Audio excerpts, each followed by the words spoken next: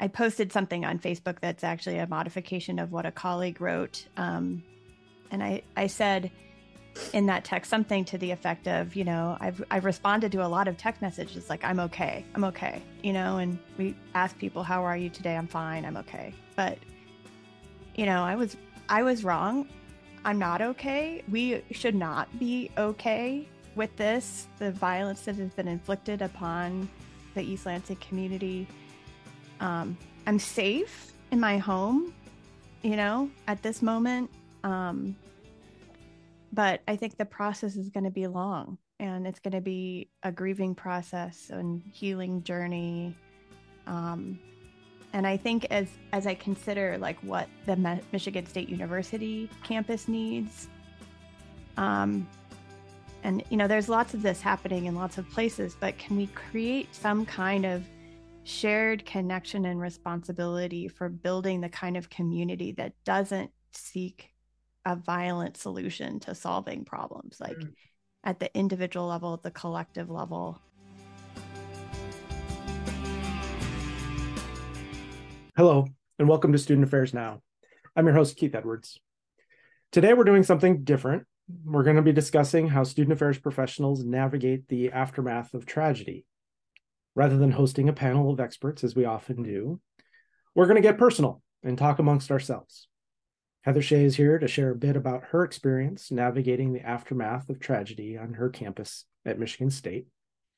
And we'll also hear from Glenn, Rochelle, Mamta, and me about how we're trying to support our colleague and friend. We hope to leverage this particular experience at Michigan State and Heather's experience to help all of us learn how we might navigate tragedies on our campuses and support our colleagues on campus and from afar, with students, with your colleagues, and more.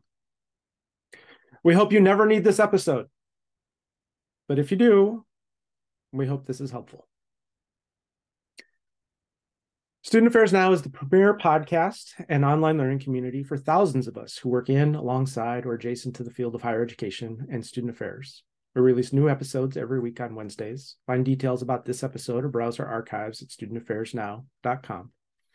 Today's episode is sponsored by Simplicity. A true partner, Simplicity supports all aspects of student life with technology platforms that empower institutions to make data-driven decisions. And this episode is brought to you by Stylus. Visit styluspub.com and use the promo code SANOW for 30% off and free shipping. As many of you who are regular listeners know, I'm your host, Keith Edwards. My pronouns are he, him, his. I'm a speaker, consultant, and coach, and you can find out more about me at keithedwards.com. I'm broadcasting from Minneapolis, Minnesota, at the intersections of the ancestral homelands of the Dakota and the Ojibwe peoples. We usually begin our conversations with introductions of our guests, but for regular listeners, you know the folks who are here and you'll hear from them. For those of you who are not regular listeners and maybe have connected with this episode in a different way, you're welcome to find all of our information at studentaffairsnow.com. We hope this is helpful. So let's just begin with the human. Heather, how are you doing today? First, just huge gratitude to my colleagues who agreed to join in this really difficult conversation, but also to provide the support starting at the very beginning. We lost 3 students. We lost 3 Spartans to what seemed like, at this point in time, a senseless and random act of gun violence. We have 5 more students in the hospital. Last night, even though a lot of our students have left campus in droves, last night, thousands of people, students, faculty, staff, and community members gathered for a vigil on our campus. And we heard from our governor, our interim president, even our basketball coach, Tom Izzo, showed up. And just for context, folks, we're recording this on Thursday, the February 16th, just so folks know whenever you're listening. Yeah, about 3 days, right? It's been. So my main takeaway from that event is, Spartan Nation is strong. It is a connected and caring community. How am I? I think somewhat I'm going through the motions, right? I'm trying to keep myself busy. I'm trying to do all the things, right? Yeah. What do students need? What staff the listening sessions that our division has set up, or, sending resources, gathering information from my colleagues across the country, checking in on my students who I work most closely with. But I'm also like really paying attention to how this feeling that I can't do enough right now. Mhm. Um, and then kind of disassociating from my own emotional reaction is, one of the things that we talk about, right, as a trauma exposure response, right? I've been Mhm. reading my book, Trauma Stewardship, Yeah. and Yeah. um, so I go to the resources, right, versus like sitting in it. Um, Hmm. I'm I'm also just really angry. I'm really sad, and I'm really angry. I was one of the staff who was called in to be at the Family Reunification Center. And I got home Tuesday morning at 3 a.m. Um, Tuesday morning, I sobbed on the phone to my partner in Ann Arbor. He wasn't there in person, but he was expressed an incredible amount of care and concern and said, "You have to go call your therapist and get an appointment." Hmm. Um, he came up that night. It was Valentine's Day, so we were already planning on spending the evening together. He also encouraged me to reach out to my best friend, Kathy Adams Reister, who's the AVP at IU. Um, and both of those conversations were just like, so what I needed, right? So like, how am I today? I'm better than I was yesterday, and I'm certainly better than I was the day before. Um, yeah, so I'll kind of stop there. I'm sure I can go on and on, but Hmm. I think I've been spending a lot of time sitting in that moment of I I know that this is common, and that is making me really, really sad. Hmm. Um, so yeah, Well, thank you for sharing that. As we talked about this, we don't want to make this episode about Heather, and we don't want right. to make it about Michigan State. But we want to use this experience and leverage it to learn and grow. And so, I'm gonna bring in the other folks who are here, um, and just want to share. You have a particular role on a particular campus. Other people have different roles. Other people are working directly with students. Others are in counseling centers. Other are macro administrators, leveraging and planning events and dealing with media.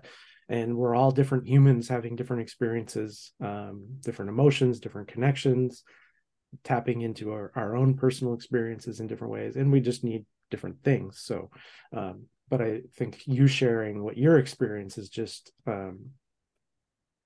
helpful and maybe normalizing for others.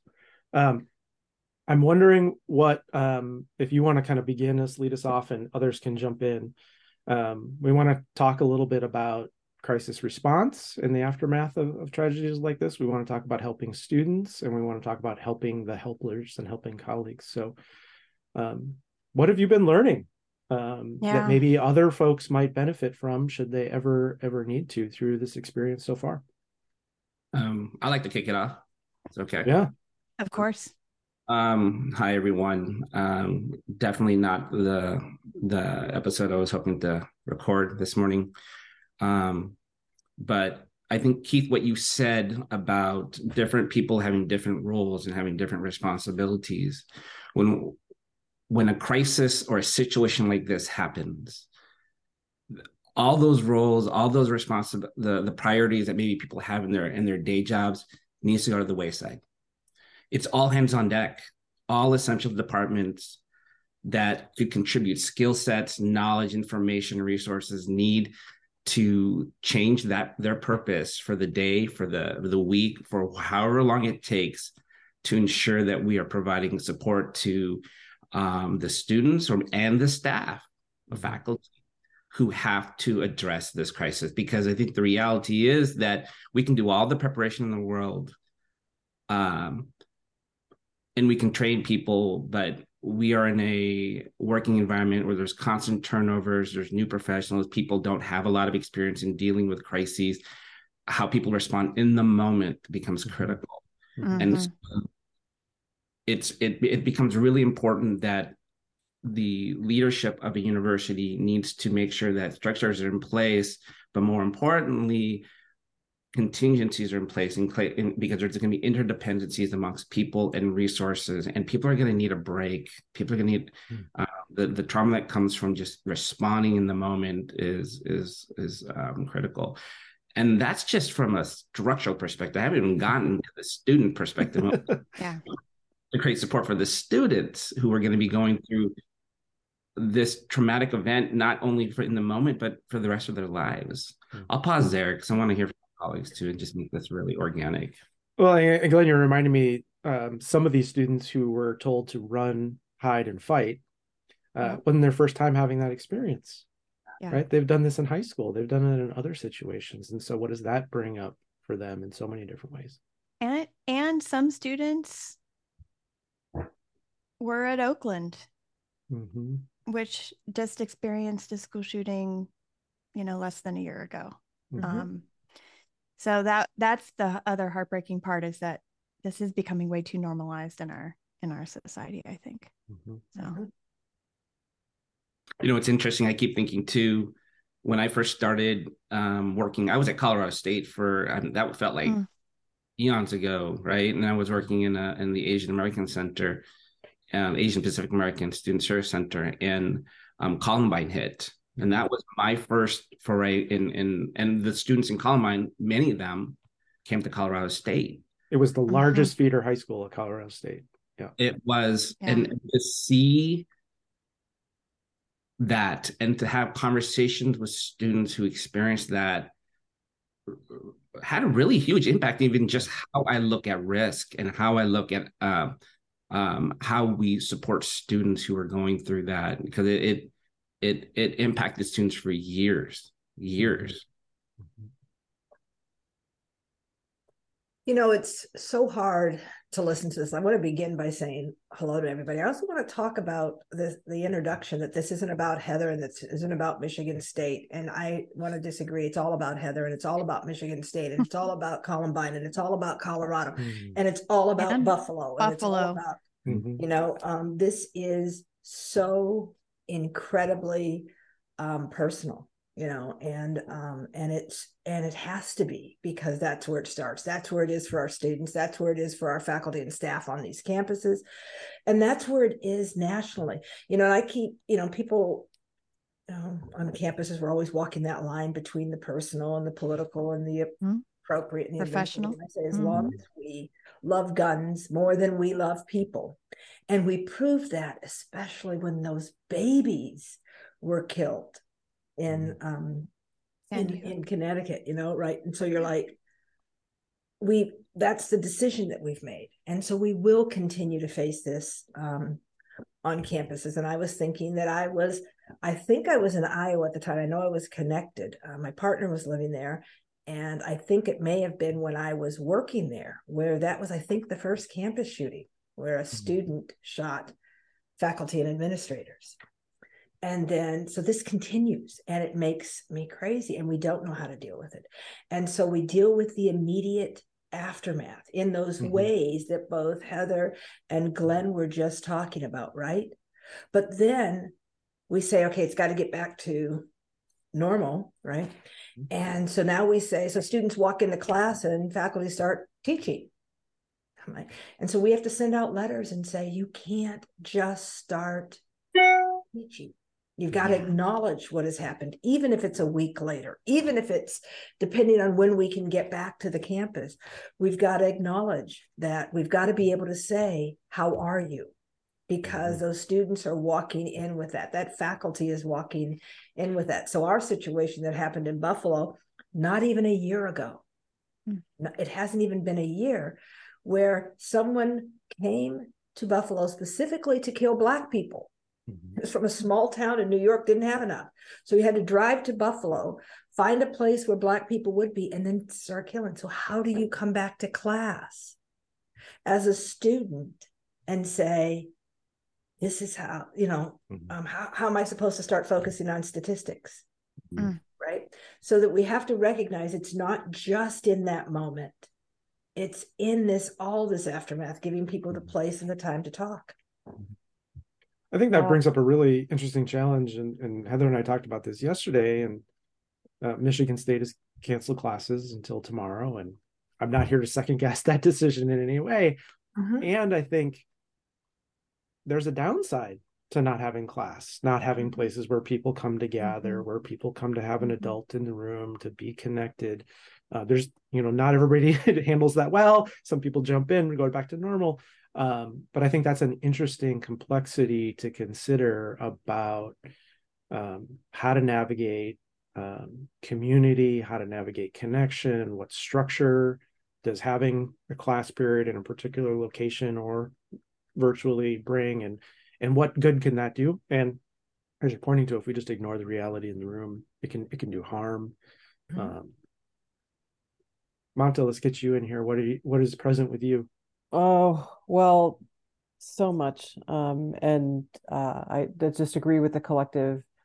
Heather, this can be about you and about the Spartan community. So, and I think it's important. And so I guess, Keith, you talked about what's present with me. What's present with me is we all need to be present with one another, and figure out what that looks like. So as I was thinking about the reflections that we've all shared already, I think about, we're part of this grand ecosystem, right? Our societal ecosystem, of which I don't, I might have individual contributions to how I can address some of my beliefs around where and how guns should be used and where they should be and who should have access to those things.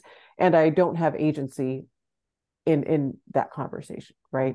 Or those decisions. And yet, as members of campus communities, we have agency of certain conversations, but we're part of this large ecosystem. So if there's one part of our ecosystem that is essentially causing harm, or decisions on the ecosystem that's causing harm to the part of the ecosystem that we are a part of, how do we do, how do we do our best, and how do we be present and be loving with one another in that? And just as I hear y'all reflect, I just go back to, I feel really, as the young people say, basic whenever I say this. But while we're talking about an immediate reflection to supporting students and our communities now, we have to change how we show up every day, because everybody, I'm going to focus on our young people and our children. That's my bias. They are socialized to live in a world where this could happen to them at any moment in time. Right. And so now when I think about processes like academic advising or the conduct process or whatever, our campus ethoses need to be 100% loving. I want to know where love is in the strategic plan of every decision that we make, because the one thing that we have control over is how we love our students and how we love our community. And nothing else matters. So then the decision around canceling classes, Keith, I think you were brilliant. It's a messy decision, right? And we're imperfect. So it may or may not be what people need, but it's better than pretending something's not happening, right? Or hasn't happened. And at the same time, where do we prepare, and not just first responding colleagues, whether it's public safety or student affairs, educators, our facilities colleagues, and so many people that kind of sit in, health services, emergency response, those colleagues how do we live and lead in a culture where faculty, staff, students, anybody who's prepared to create healing spaces is given agency to do so? How do we put that in, in HR infrastructure? How do you facilitate a grief-based conversation? That needs to be informed by and guided by our, mental health professionals and experts on trauma-based care and response. However, I think we all have the ability to become stewards of those meaningful conversations. And so I think in those ways, I'm not excited that that's a toolkit that I want to strengthen, but it's a toolkit that I need to strengthen. And I think, something that Glenn said was so powerful. Yeah, all hands on deck. And that, I'm not on a campus anymore. But when I was on a campus, that was the thing. You hear something happens, and then we all knew we were 100% of the staff where we're going to get together. But now, what would that look like if it's not just student affairs? What would that look like if, really is the processing of invoices so important? Like, let's have our finance colleagues, like whomever, whatever, like we should become cultures of healing. Yeah. I just want to add, like, I think that was the first ask that I had of the community. And Dre Domain, ACPA president, right? I have a direct line to her because of my role. And I sent her a text message. I was on a Zoom call then 9:00 the next morning, pulling together listening sessions, right? So these are not counseling. We had counseling also, but like spaces and places where students can come together in community and be heard, right? And I was like, there's got to be resources out there that somebody has developed for a situation like this. And Dre sent me this like multi-page document before I got off of the Zoom call and was able to forward that to folks. It's been adapted and posted on our website, shared across campus. Glenn got my text, responded, I'll send you stuff when I get to the office, forwarded to me like a whole bunch of UC Berkeley research. Like I have this like compendium of, documents and details that, and this is the student affairs community, right? Like it's people across the country, starting at 9:30 that night, reaching out to me. Like my phone just exploded from people on other campuses who are here for us. And I just want to say, I think that's part of the bigger conversation for me, is that it's not if, but when. And then how do we equip folks to be, as Mamta, you were saying, in those conversations and present? What do you need to be able to facilitate a listening session? What do you need to have, a degree in counseling? If there's a student who needs that, we need to be able to identify and refer, right? But like, what are the things that students need in that moment? Often they just need somebody to listen to them. I took my dog to the vigil last night. I should post a picture of her. And students just came up. First of all, she's not a trained therapy dog. So she was a little bit anxious. But I had a couple of students come up and I'd be like, how are you doing? And then we were able to have a good conversation. It was just really valuable, I think, to be able to be present in that moment with those students as they're having just experienced this. I feel, as I hear you reflect, and I'm sorry, this is probably going to be the thing that I harp on in our conversation today over and over again, which is you don't need professional development to deliver affection. We all have an abundance of affection within us. And what's beautiful about the diversity of the ways that we show up in the world is that my brand of affection and any one of ours, it's all going to be different. And so there's going to be a type of affection delivery that is relevant and necessary for our students, for our colleagues across the board. So let's do that, right? And I think that, and I am really uncomfortable with what I'm about to say next, so I just need to own that. I need, as a former senior administrator in student affairs, my wish and hope and prayer is that other cabinet level colleagues, inclusive of, VPs of development, provost, et cetera, all the things, and the president recognize that this role does not sit on the student affairs organization to provide affection, or student affairs organization only, right? And so how we activate around being a culture of affection and love sits directly, the way that culture permeates, sits with the president, sits with Mhm. trustees. Mhm. So I guess that's what I would offer, is that we leverage, especially our privileged identities in this particular case, Mhm. to be affectionate. Yeah, and I love that you're the reminder of just our human capacity beyond our skill set, beyond our training, beyond our degrees, beyond our certifications, right? Just our human capacity. And I think some people do not feel equipped. Yeah. I think Rochelle mentioned a statistics professor might just not, I Mhm. just don't know what to do. I want to, I don't know what to do. And maybe your reminder just helps them not overthink it and be human. But then other folks may not feel equipped because they're overwhelmed of what it brings up Yeah. and evokes for them. Yeah. Yes. Right. And I just, Yeah. I know I have a job, but I can't be effective in doing that. And I might do harm. And this is bringing up whatever Yes. Yes. for so many people. And I think we have to remember that, because I think it's so easy to say, well, Heather, you have a particular role on campus, and so you need to go da da da da da.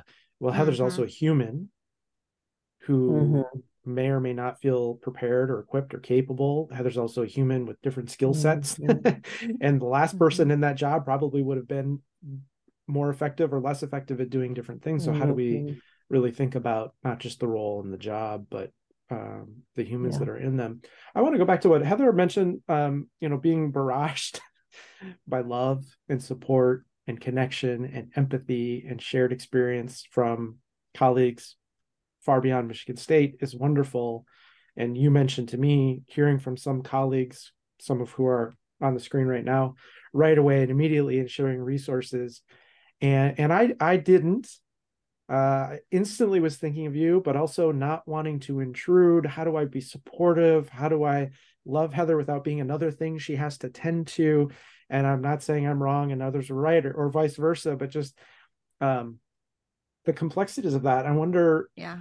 just as a N of one, Heather, um, when colleagues see something like this happen, what would you want to say as sort of guide about what would be helpful, what you needed, and recognizing other Yeah. people might feel see it differently? To be honest, that little iPhone heart thing that you can attach to every message. Mhm. So, I see you. I appreciate you sending me this note. Several folks did you don't have to respond right now, but I just want you to know I'm thinking about you. Other folks, like, I just got a text message as we're sitting here from a colleague checking in on you. Mm-hmm. How are you doing? I mean, I think I am definitely a person who looks for connection and moments of shared positivity, resonance, whatever we're to call it, right? That love that we talk about. I also think, the amount of people who I consider family, in ACPA, in student affairs, um, that's what we do, is we show that. So I deeply appreciated it. Keith, I was so bombarded, I didn't even track. How come I haven't heard yet from Keith?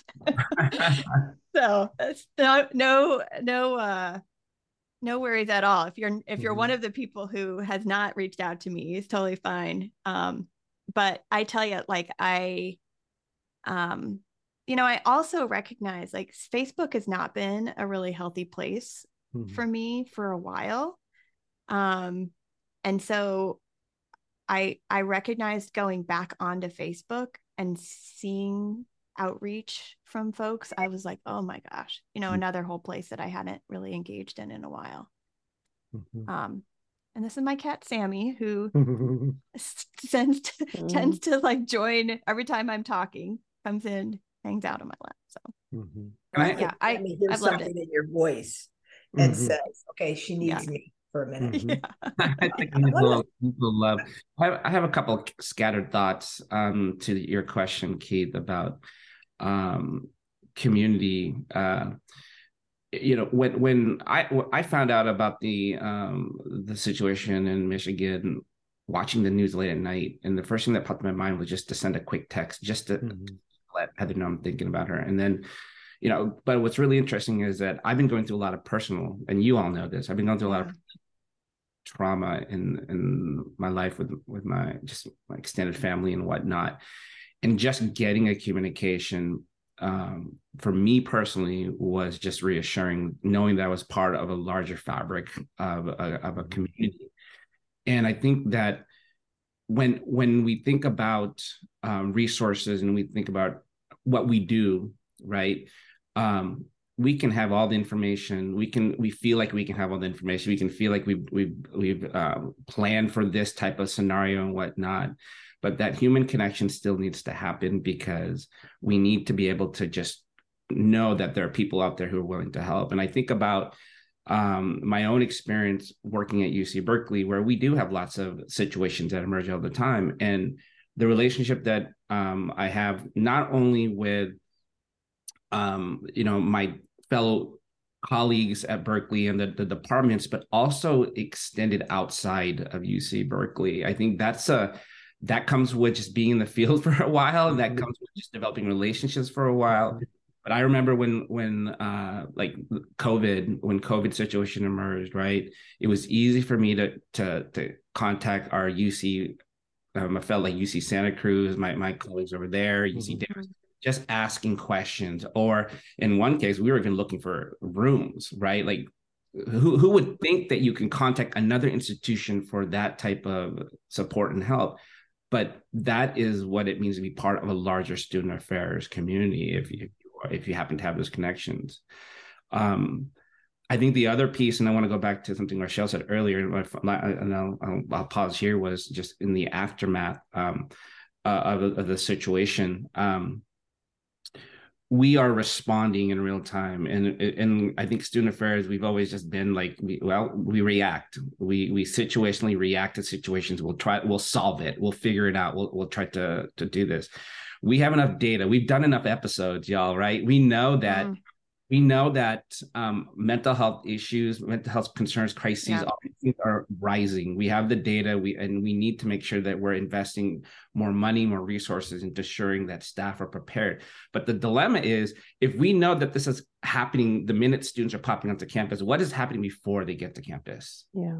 Right? Where is the and we can't, I guess we can lobby, we can do what we need to do, we can volunteer, we can say what we need to say before on what we feel needs to happen before they get to college. But once they get to college, I'm in residential life. I've got first year students, first year transfers, first year students living, and I see what they're going through. And so it is what keeps me up at night. It is like the thing that drives me, like ensuring that we have all the protocols and the strategies in place, knowing full well that even if we have that, we still are going to be, it's going to be a chaotic response because of the fact that we don't know who, when, where, or what's going to happen. And I think that's where leaning on the community, leaning on each other, getting support from others, getting contact by other people is so critical. Well, and folks sharing resources and tactical support and scripts and guides is great, but also love and connection and someone not in it can be really helpful. I do want to move us to wrapping up. I want to just kind of get a final thought from each of you. Rochelle, what do you want to share with us as we move to concluding? Well, I'm not sure if I have a final thought. I have a couple. You're a faculty member. We know. We understand. That's right. How much time do we have? So there's a couple of things I want to say, and one is about reaching out. And I think that there's an important tool that we can use, and that is, it's not about me. In that moment, it's about me sending. And so letting them know I'm thinking about them, but not expecting them to share information or to have the time to deal with me. Right. I can find that information out other places. All I want you to know is that I'm thinking about you, and to not put any pressure to respond, not put any pressure to answer my questions or anything like that. And I think that's crucial. I want to also circle back to one other thing that we talked about, and that was the sort of skill set they have, the being human, the sharing ourselves and our love with others. And I just want to point out, that we need to do this in ways that are authentically us. If you are Yes. that person that doesn't deal with emotions really well, but you're a faculty member and you have your students coming in and, to the class, and you could say, I was wondering if we could take just 5 minutes to sit quietly and allow us to think about what we've done, what we've just experienced, and what will help us be here together. So now I don't have to think about what's the right thing to say, or what if a student pours out all this emotion and I don't deal with emotion really well. I just need to be me and to allow space, and then to figure out how to have the other. And so I think that those are some important things for us to keep in mind, that I don't have to jump into super emotive mode when that's not my style. It's not me. I'm all over the place. I'm all emotion. But somebody else who isn't, to give people the room to be authentically them and not to have expectations about how they handle it, but that they do something. Glenn, what do you want to offer us here? I really liked what Rachel just shared. That was really good. I'm going to come at it from I'm going to try to come at it from a different angle. I'm thinking about the frequency that this is happening across our country. And I think about the preparedness of our student affairs professionals, not only at the leadership level or those who are experienced, but our newest professionals. And so to the leaders, to the decision makers, to the department heads, make sure you're reviewing your processes and protocols. Make sure you have a plan. Make sure you have the understanding that people, when a situation like this happens, it may not be your trained staff who are going to be responding with you. They might be a civilian, a non-affiliate, someone who's volunteering their time just because, right? I think about, this was an active shooter situation. We have earthquakes, tornadoes. We're just going through a lot. And we need to be prepared, and you need to have resources just at the tip of your fingers, not only that you possess, but other people need to have that information so it can be shared in the moment. That's what I'm thinking. Malta? So I think you put us in order, because we're in an interesting order that like I'm just like, yes, Rochelle, yes, Glenn. And I think where I want to connect into the conversation is to say, I completely agree, right? As I think about, again, being the person who is responsible for protocols and processes, having those in place, because it's all just going to, at least it's a loose infrastructure when you actually can't think that clearly when you're in the moment. And the other part that I would say is, and I'm not excited again to say this, but I think that there is a preparation that we need to have around understanding our coping strategies. So this is the kind of professional development we can do with our teams, because these things are inevitable. So if I'm stewarding an organization, where am I creating space to talk about when tough things happen, and when you experience trauma in your life, what are your typical coping strategies, or how would you want people to know, like, as to build that sense of interconnectedness within and among our teams, to show that we do, and I hope that we do, care about the individuals who we work with, for, and alongside. So that from an administrative care-based leadership infrastructure, that's what I would offer. And then the other thing, and we touched upon briefly, but I also think this is something that we could strengthen, which is this notion of our interconnectedness outside of even the parameters of our institutions. So what does it mean to have an active relationship with spiritual leaders in the community? What does it mean to have an active relationship with local community groups? What does it mean, to have those active, meaningful relationships? Because sometimes if we don't have that capacity, because we are in it institutionally, we can draw upon and remind ourselves that we're part of a community that's bigger than us. Yeah. And sometimes our campuses are going to be that for others in the community, right? It's not just campus incidents, but how can we be there for things that happen in other places? Heather, how do you want to go ahead, Monty? One more thing. The importance of secondary traumatic stress. I just can't underscore that enough, because what we're going to see is that And so we see people reacting to things that don't seem like that's what the issue is, right? Like just recognizing that, so that's continual, because this life is continual in the way that we're having to navigate. Yeah. And I want to recommend to folks, just briefly, Trauma Stewardship. We did an interview with Laura Vander Lipsky, really helpful, how to help the helpers, both individually and organizationally and structurally. Heather, how would you like to wrap us up today? Yeah, I want to echo everything that you all have said, and that also just express my gratitude. I posted something on Facebook that's actually a modification of what a colleague wrote. And I said in that text something to the effect of, I've responded to a lot of text messages like, I'm okay, and we ask people, how are you today? I'm fine, I'm okay. But, I was wrong. I'm not okay. We should not be okay with this, the violence that has been inflicted upon the East Lansing community.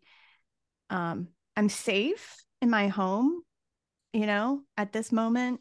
But I think the process is going to be long, and it's going to be a grieving process and healing journey. And I think as I consider like what the Michigan State University campus needs, and there's lots of this happening in lots of places, but can we create some kind of shared connection and responsibility for building the kind of community that doesn't seek a violent solution to solving problems, like at the individual level, at the collective level? That's, I think, my biggest hope. I've been thinking a lot about hope.